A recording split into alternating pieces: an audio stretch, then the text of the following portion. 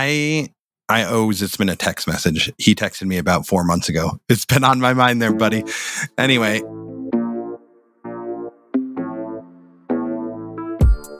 Hey, what's up, everybody? This is Dave. Thanks for joining Bob and I for our podcast, Thriving in Dystopia. And even though we always try and be professionals, sometimes we swear. So just know that going in.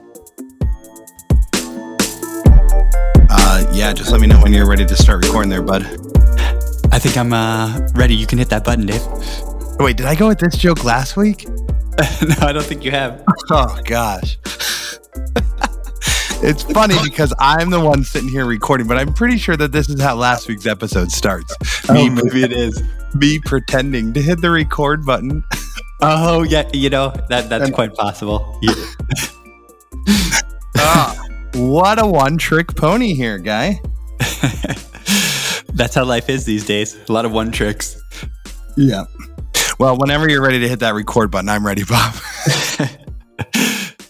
Let me just hit the record button, Dave. Okay, I think I'm recording, Dave.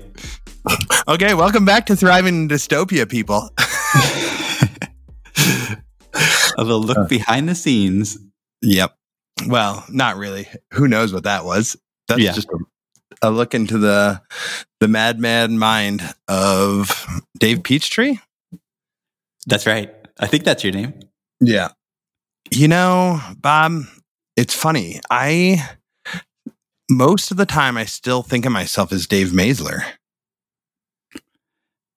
And, our good buddy Ryan Sitzman was asking me about the name change. And I wondered if you wanted to give listeners any insight into the roots of the peach tree. The peach treatum? Just kidding. I don't know what that means. Yeah, I owe Zitzman a text message. He texted me about 4 months ago. It's been on my mind there, buddy. Anyway, yeah, I went through this process last year with my wife, Julie Peachtree. It's like the most ridiculous process in the world. I'll just give you the lowdown, and then I'll give you a little bit of the backstory. So, to get your name changed, to a name that is not someone you're marrying or someone you're divorcing or an old name or a former name or whatever, you have to go through the court system. And it is quite a process. You have to get background checked by the FBI and your state's local Bureau of Investigation. So the CBI for us, Colorado.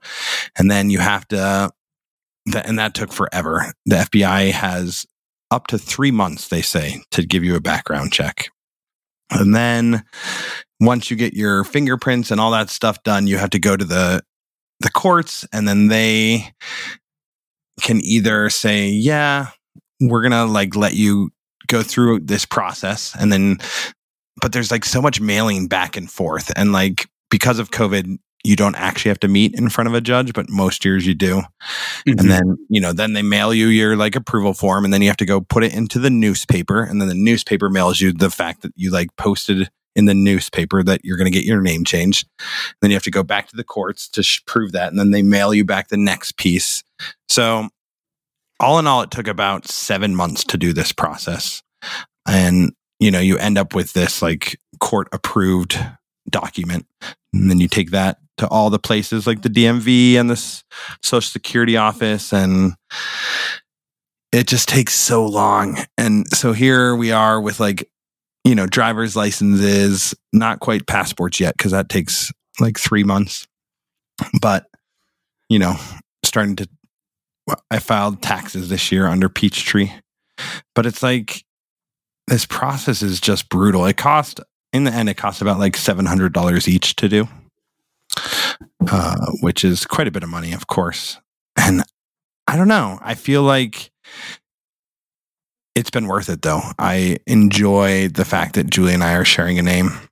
And we went back and forth a lot about the way to do it. We wanted to share a family name because so often it goes back to the roots of patriarchy, right? And trying to fight those patriotic roots of being yeah, I'm the man and the woman takes the man's name. But like the modern thing to do is that the woman keeps her name, and then the man, but then the children's the like kids' names are typically the male names, which I don't really understand that either. Or you could, you can do it any other way. You could like have one child be one or the other, but then it kind of feels like if you're having a family with all these last names, it doesn't quite feel so unified. And then you could hyphenate, but that only lasts for one generation. So we decided maybe we'll just pick like a random ancestor that will like find a story, or we'll like try and trace the matriarchal line back a little bit. But it's funny. You can go back like to your mom's, grandma's, go back all the way and then pick that name, but it's still like the man's name, you go back one more generation and then you're following a male line again, Yeah, that's right. That's right. So, and also we decided like whatever name we picked, that would be like the story that got told rather than of our ancestry. So like if we decided to go back, there's someone on mine and yours family tree named the Hippelsteiners, right? And we could have picked, right, on mom's side. Yeah, on mom's side, we could have picked Hippelsteiner as our last name. And then that would have been like the name that got like, just speaking of Dan Cantrick again, and bumper stickers, flashlights darken everything around them. So like if we picked Hippelsteiner, every other name in our family tree would have been like much darker, and the Hippelsteiner would have been much brighter. But by not picking one, it's kind of like left it up to like, oh yeah, any of these stories can still be told or more investigated. And it doesn't mean that like myself or Julie or our kids will be more drawn to like a specific story. Does that make sense? They won't go to the light, whichever story we decided that we wanted, Yeah. That the name has a gravity to it. Yeah. So, yeah, I decided to take Julie's Julie's nickname, which was Peach.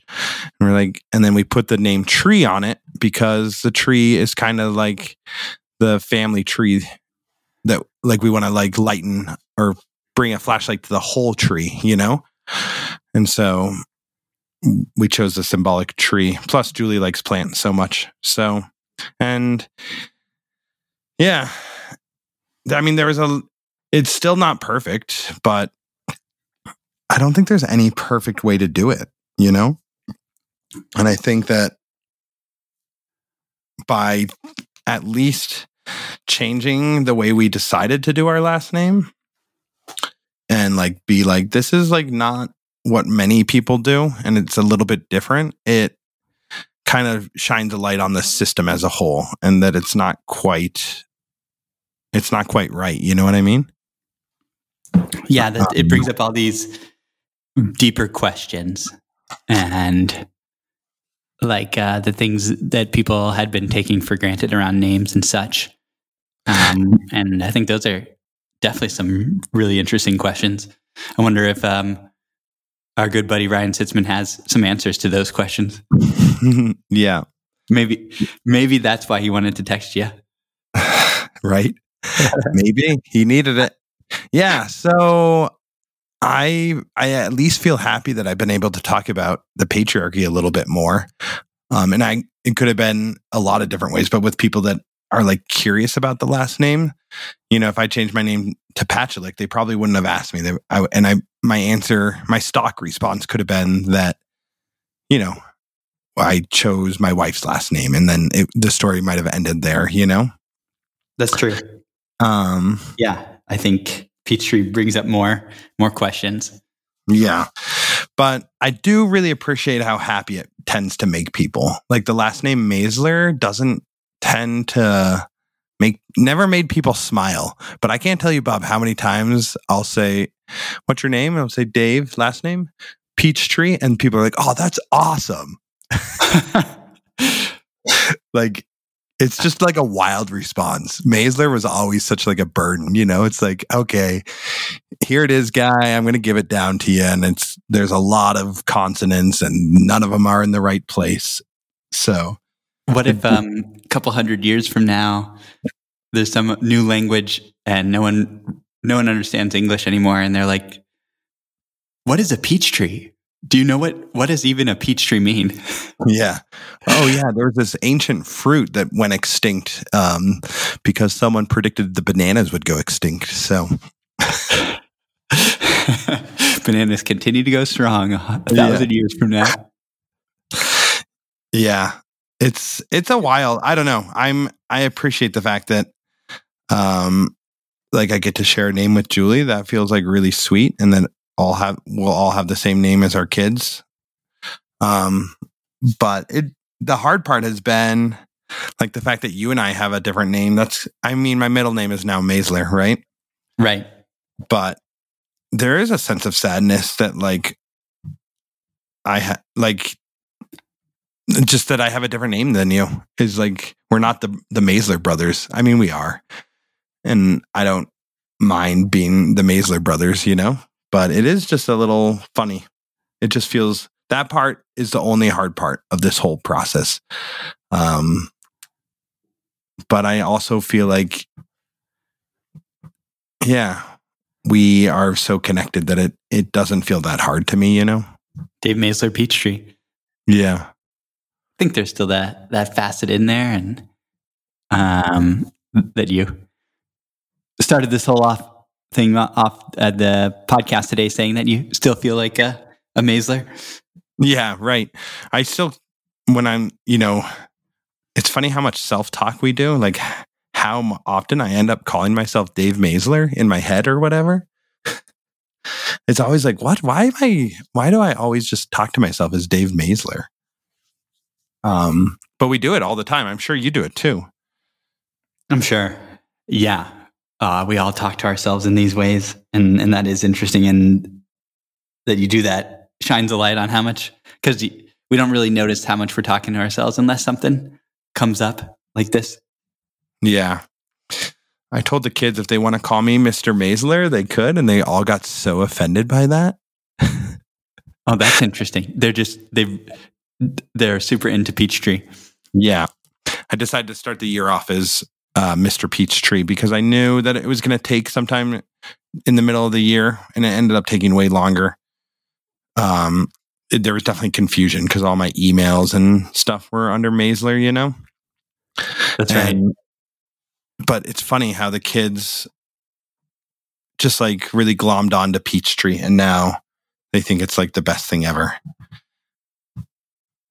But also the kids from last year that I knew, like kids that knew me as Mr. M or Mr. Maisler, like they all switched to Peachtree, which kind of feels funny, It's that Peachtree. It's just an attractive name to an English speaker, I think. Yeah, I think so, right? It's like a fun one. And it's like, what was that name anyways? Who cares? Let's just call him Peach. Anyway, Bob, yeah, that was good. We weren't really going to talk about that. But I am curious how just you're had doing. to because of our listeners. Yeah, because of curiosities. The curiosities. It was on my list of things to talk about at some point. Oh, yeah. It was, wasn't it? Yeah, but it doesn't really matter. I'm glad we got a chance to.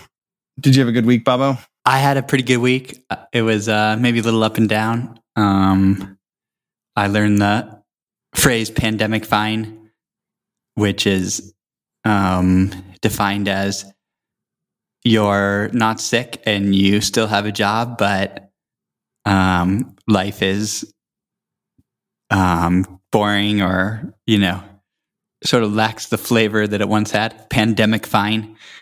And funny. I feel like not a lot of that, but I do feel that. And I'm looking at the year anniversary of when we went on shelter in place coming up in March. And that feels interesting. Just to be thinking about being in this pandemic for a year almost. And I think it's taken a toll on my students. I noticed they have I would say maybe in one of my classes, there's just this heightened level of anxiety about doing well on this project. It's like a class where students have to do their own research. And I taught it last year. And I think they would just really benefit from more in time, like casual interactions with each other and with myself and the TA. So, yeah, sort of navigating student anxiety this week was definitely on my plate. Yep. But here I am, Dave, on Sunday. And how about yourself? How was your week overall? Yeah, it was pretty up and down. And I feel like that's how it goes. These months of January and February kind of like just bum us out, you know? And I think that's why spring is so amazing. And I'm already like picturing what March is going to be like. Like I'm just like, because tomorrow I believe starts February. And I'm just like, okay, we have 4 weeks of this. And it's just full on. It's just like weekends and teaching and full on for 4 weeks. But then March comes and it's going to be this like explosion of like happiness. And I'm really looking to that. And I know that your anniversary is coming up in February. And I'm like, I kind of wish I had something to look forward to in February. Valentine's Day is fine, but it's not my favorite holiday. It kind of feels a little corporatized or whatever. Especially being an elementary school teacher, you just feel like, are you kidding me? Like this is like kids just get so hyped for candy. There's like no substance to the holiday. There's no like oomph, you know? It's a kid holiday to like peddle candy, I feel. And anyway, my real like highlight this week was that Julie bought me a book called Everybody Has a Podcast Except for You. And it's written by some of my 3 favorite podcasters, the McElroy brothers, Justin, Travis, and Griffin. And I've been listening to their show, My Brother and Me, forever. And yeah, I definitely don't really recommend it. I mean, it's great, but it's like, it's whatever. There's like nothing, you don't have to listen to it. It's just like a bunch of 3 brothers just like goofing around, but they have a sweetheart, and it's like they're good people. And I like the fact that I get to listen to them and just like picture just goofing around with my buddies and brother, you know? Anyway, I've been enjoying the show a lot because I sometimes think about this podcast and like what it means. Not often these days, to be honest. I don't have much time to like put the energy into thinking about what this podcast means to me, but I do love when I get to like be reflective on it and like, do I want it to do more than it's doing or less, or do I want driving to go a certain direction or not?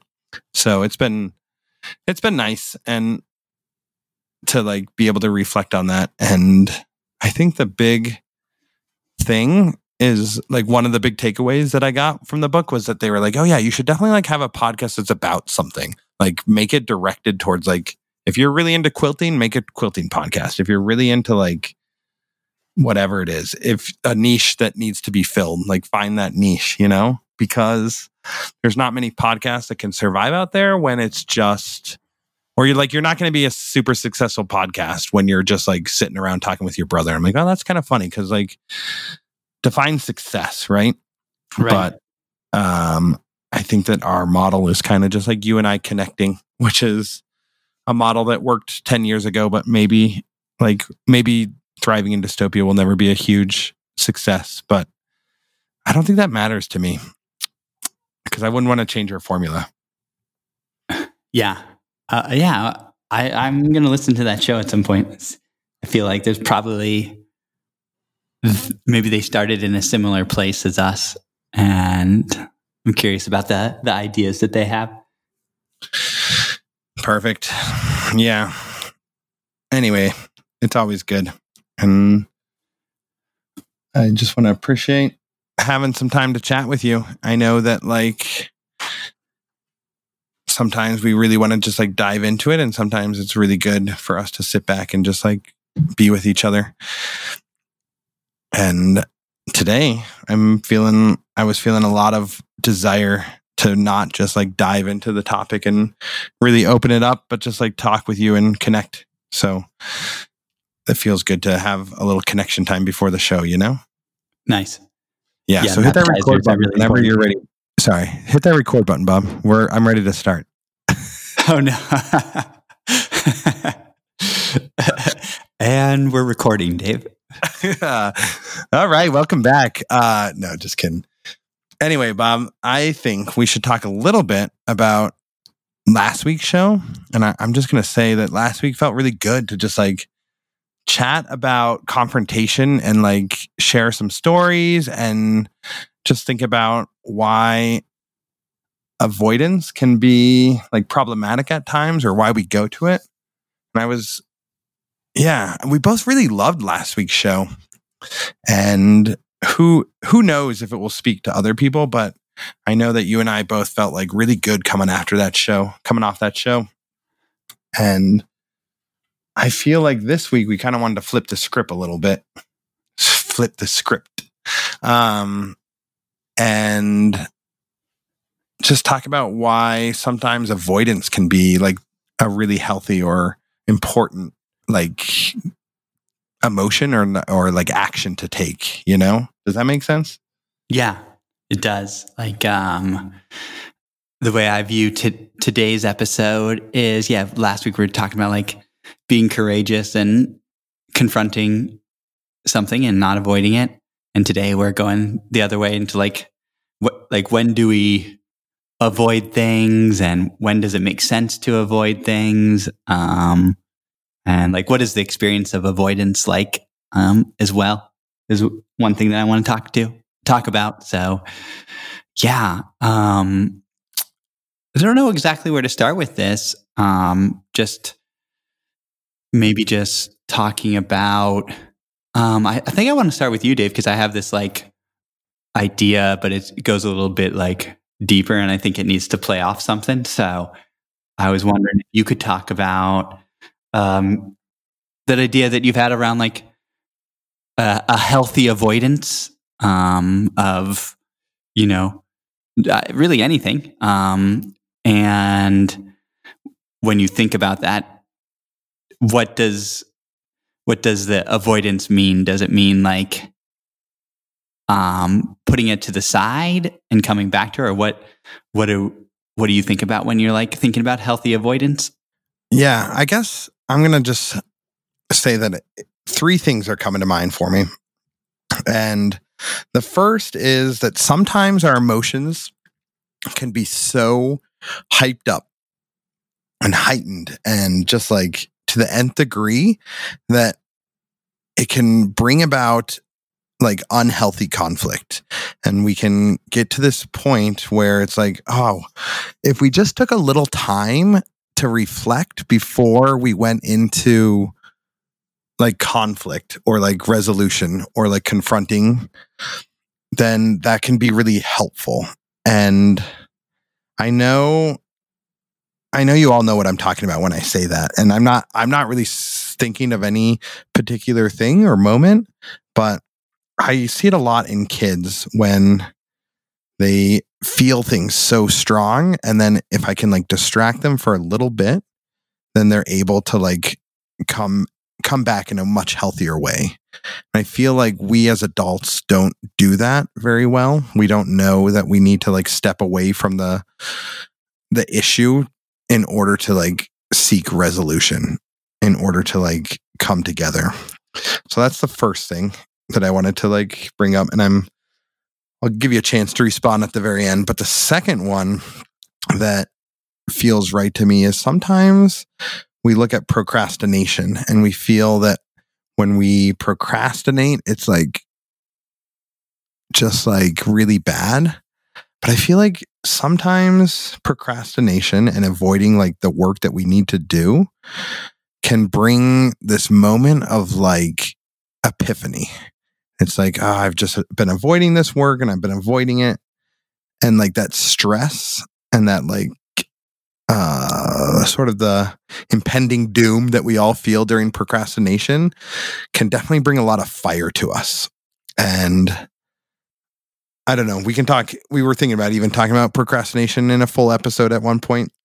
So I think I'll just leave it there. But I think that fire can be really important to us. And I think that some people thrive off that fire. And I think that that's okay to feel that. I don't want to qualify that as like people that procrastinate are inevitably doomed in the world. But sometimes they just need a little more fire to like get them motivated. And the final one, or the final like avoidance thing that I was thinking about today is, oh man, I lost it. Lost my train, Bob. Got derailed. Derailed. Well, maybe I'll let you respond to those, and then I know I have a third one, but yeah, I bet it will come to you if I just start talking for a little bit. Yeah, the first one I've heard with the phrase like learn to respond, not react.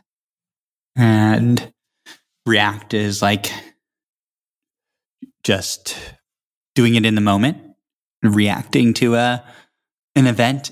And a response is taking a step back and, practicing maybe mindfulness or breathing or, managing emotions or, something before going back to the event or the conflict. So that does seem like very valuable as well. And yeah, I definitely agree with you. Like in terms of procrastination, like there's just times where I can't do work. It's just not bearing, there's no motivation. I need to wait for the motivation to come. And so that makes sense to me. Have you come up with a third one, Dave? I did, Bob. Yeah. The third one is just kind of this idea of solitude is what's coming up for me. And the idea of avoiding kind of the world. And we talked about this a lot during like the isolation time and solitude versus loneliness. But I think there's this like avoidance that can bring about, like if you push everything away, you can like, you'll be surprised at what pops up. Does that make sense? Like, yeah, we can avoid things in order to like focus on other things, like focus on something new. And we might even not realize what we're trying to focus on. And this is like the idea of the retreat. And you just are never going to know what's going to pop up, or you can really be very intentional and be like, I really want to like go on like a 5-day like silent retreat to focus on my relationship with my boss or whatever, or my relationship with my partner. But I feel like, I hope no one's going on a retreat to try and fix their boss's relationship. But classic retreat. Gotta go think about the boss. No, but I think that like either way, if you avoid, like if you push everything else, like this idea of like the cell phone or the technology or drugs or vices or whatever it happens to be, when you push those away and you avoid them, then what will pop up is going to be something important usually, and something that you didn't even know was there. And I like that idea. So those are the three, like how procrastination can really be okay, how solitude and avoiding like the world can bring about like new perspectives, and then how like pushing away our emotions or like taking a step back from our emotions can bring healing. So yeah, that's kind of every point that I wanted to make today. So anyways, I just want to go to the social media court. No, just kidding, Bob. Nice, Dave. Wrap it up. Put a bow on it. Yeah. Yeah. But I think when I'm listening to you, I agree with all that. And I start thinking about like, what is the line from like taking a step back from, or, steering clear of, like, and then avoiding? Because everything you talked about, I would probably not put in the category of avoiding. I would the way I'm understanding avoiding is like it's maybe qualitatively, well, maybe it's just a matter of degree more than everything you're talking about, but then it becomes something different. Like it might be like just a little bit too much staying away from, or taking too far a step back from, then it becomes avoiding. And so avoiding does become, for lack of a better image, like the Noid, like it becomes this like thing that is taunting and harassing in this weird way.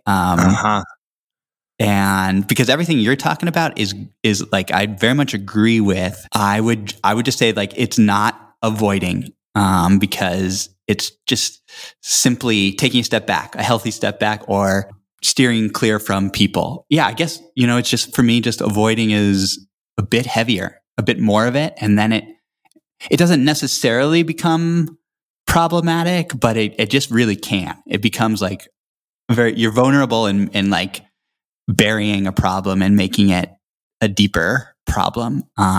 So I guess I'll lead into my other part with that. And it is like the question of like avoiding. I would say like it's not necessarily, actually, it's not healthy avoiding that I'm talking about here, but it is like maybe protective avoiding, or it seems protective. It's like when the stimulus is too powerful, it brings up like too strong of emotions that just feel untenable, or like you cannot deal with them.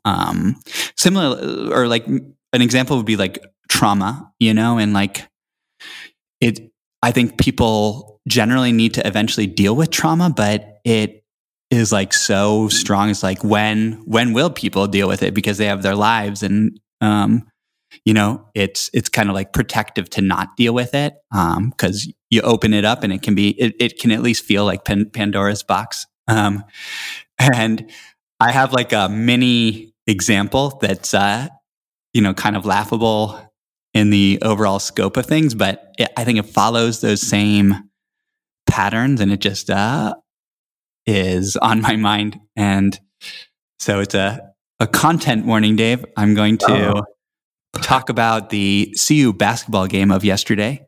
Oh, good. Nice.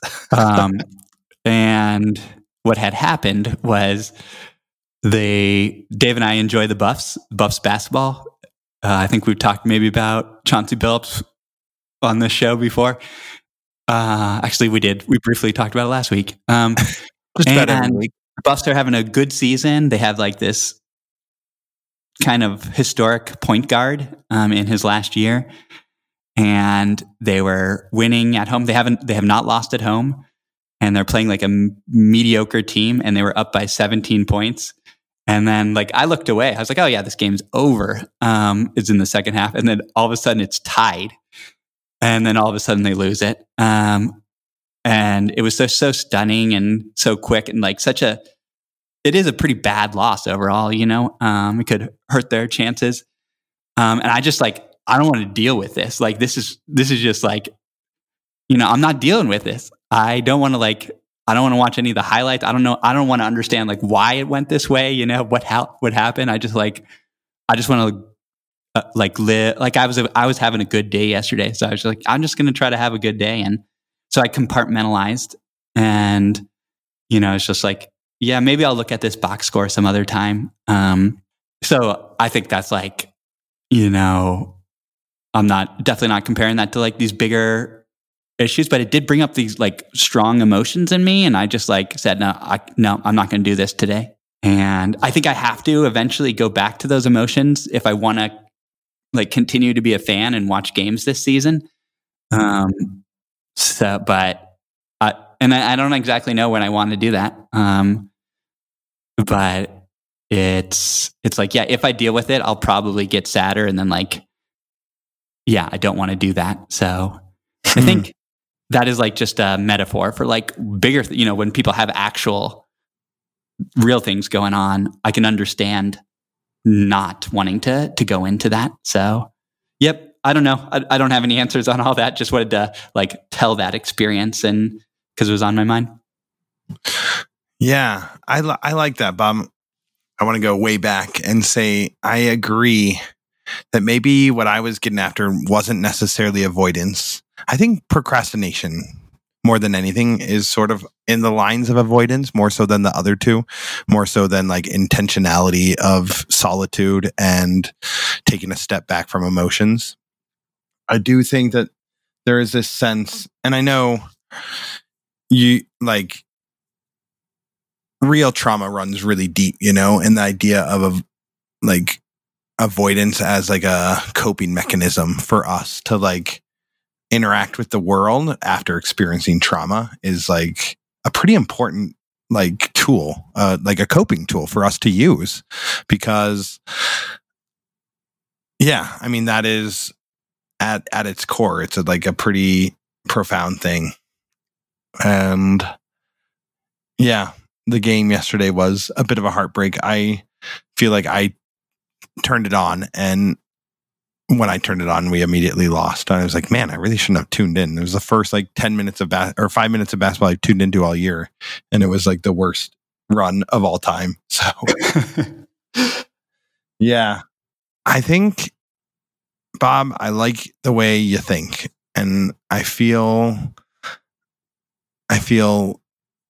a big sense of privilege in the fact that I get to get you thinking on different subjects every week.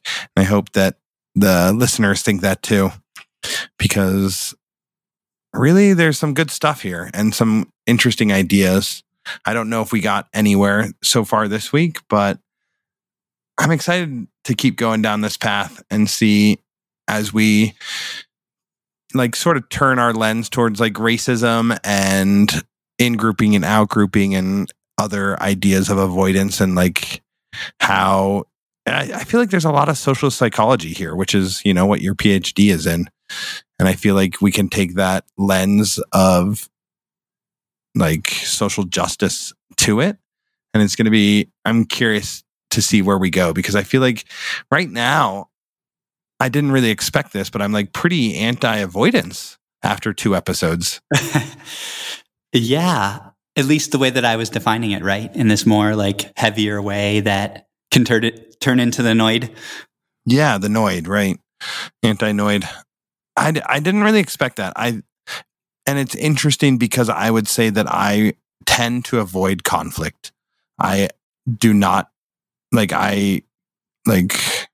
for me on a personal level, I tend to go towards avoidance more often than not.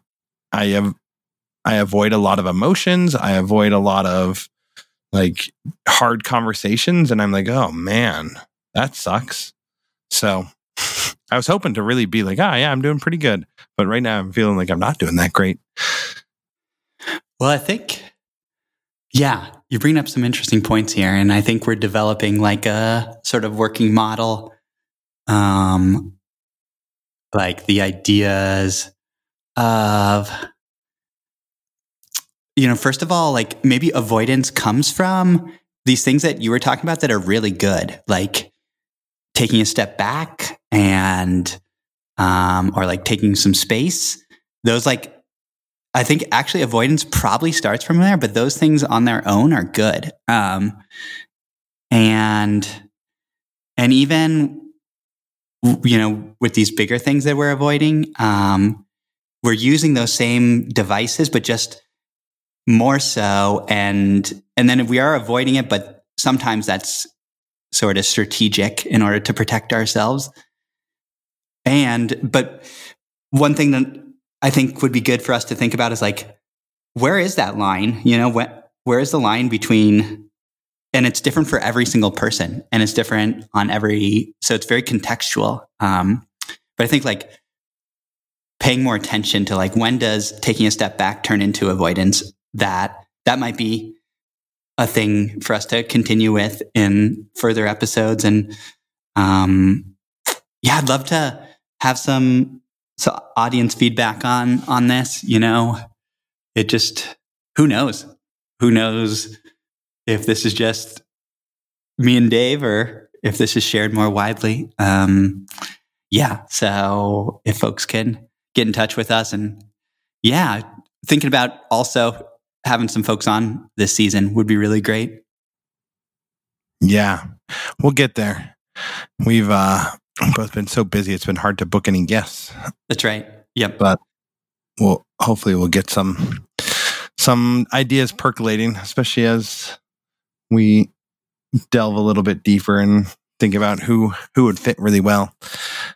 I do feel like one thing I was thinking about is this idea of courage. And sometimes courage is that's like our dad's mantra. Yeah. And he would always say coraggio, and it never really spoke to me until I got a little bit older, till I got into my 30s, even after he passed away, or when he passed away is when I felt like courage was so necessary. But I think sometimes courage can be seen as this idea of knowing when to confront and knowing when to avoid, and knowing that is the courageous act a lot of times, because it's not always right to confront and it's not always right to avoid. So I feel like the courage comes in knowing when you have to take the steps. Yeah, the wisdom of courage. Yeah. Wow. There you go. Tagline it. Put it in the title, Bob. Good. There it is. Thank you, Dave. Well, let's keep it going, and maybe it's time to move on to the dessert. How do you feel, Dave? Sounds good, Bob. Sing us in. Karl Marx in the sky. George Orwell can fly twice as high. It's not done. N.K. Jemisin. It's Dystopia Rainbow. Nice, Babo. What do you got for us this week, Dave? Well, I got an oldie and a goodie, and one we've not talked about. And I don't know if you've even read it. So just to let you know, I'm going to spoil the end. And I don't care. I just don't care. So if you don't want a plot summary or an ending of this fine novel, then you should just turn us off, and we'll see you next week. But if you took 10th grade IB literature, then you certainly read the book Fahrenheit 451. And have you read it, Bob? You know what? I took 10th grade IB English, but they did not assign it to us. So I have never read it, actually. There you go. Yeah, maybe it was for the AP kids. So that's probably why I read it and you didn't. Part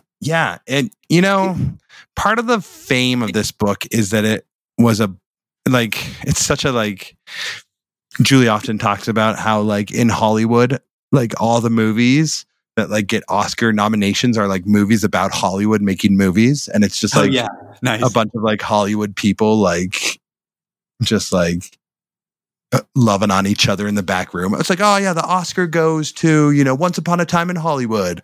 It's yeah, okay, we get it, people. We like movies about movies. I feel like this book kind of does that a little bit. It's it's a book about burning books, and it was a book that got censored, and then because it was a book that was on the ban list for so many years, it was for so many different countries, it's been on different ban lists. It's it's pretty infamous for being banned in different countries, and it's a book about burning books. The whole point of it is it starts out with some guy. I don't know his name. I think his name is Guy, actually. So yeah, it is some guy. Guy Montag is his name.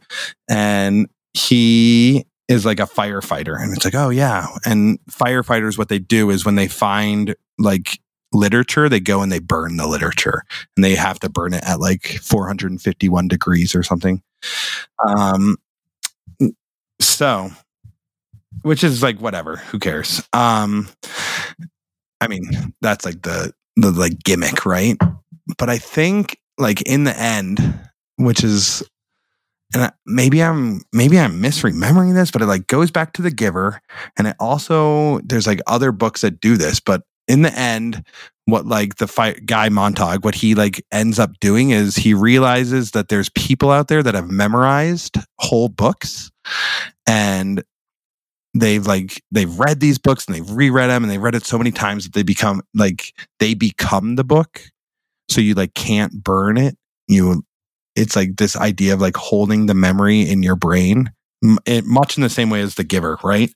That like we as like a people, the reason that we will survive is like you can burn our books, you can take our memories, but like what we have is we have this like we have each other, and we have like the vox populi, the voice of the people, and we have like we will, no matter what you do, you can impress us to the nth degree, but we are like humanity, and we will shine through, and like we will fight back eventually. And I feel like that's what a lot of these like dystopian novels, like written in the like 50s, 60s, 70s, they kind of do. It's like it shows this like totalitarian state, which is of course based on like what people saw communism and authoritarianism of like not the Nazi Party of Germany.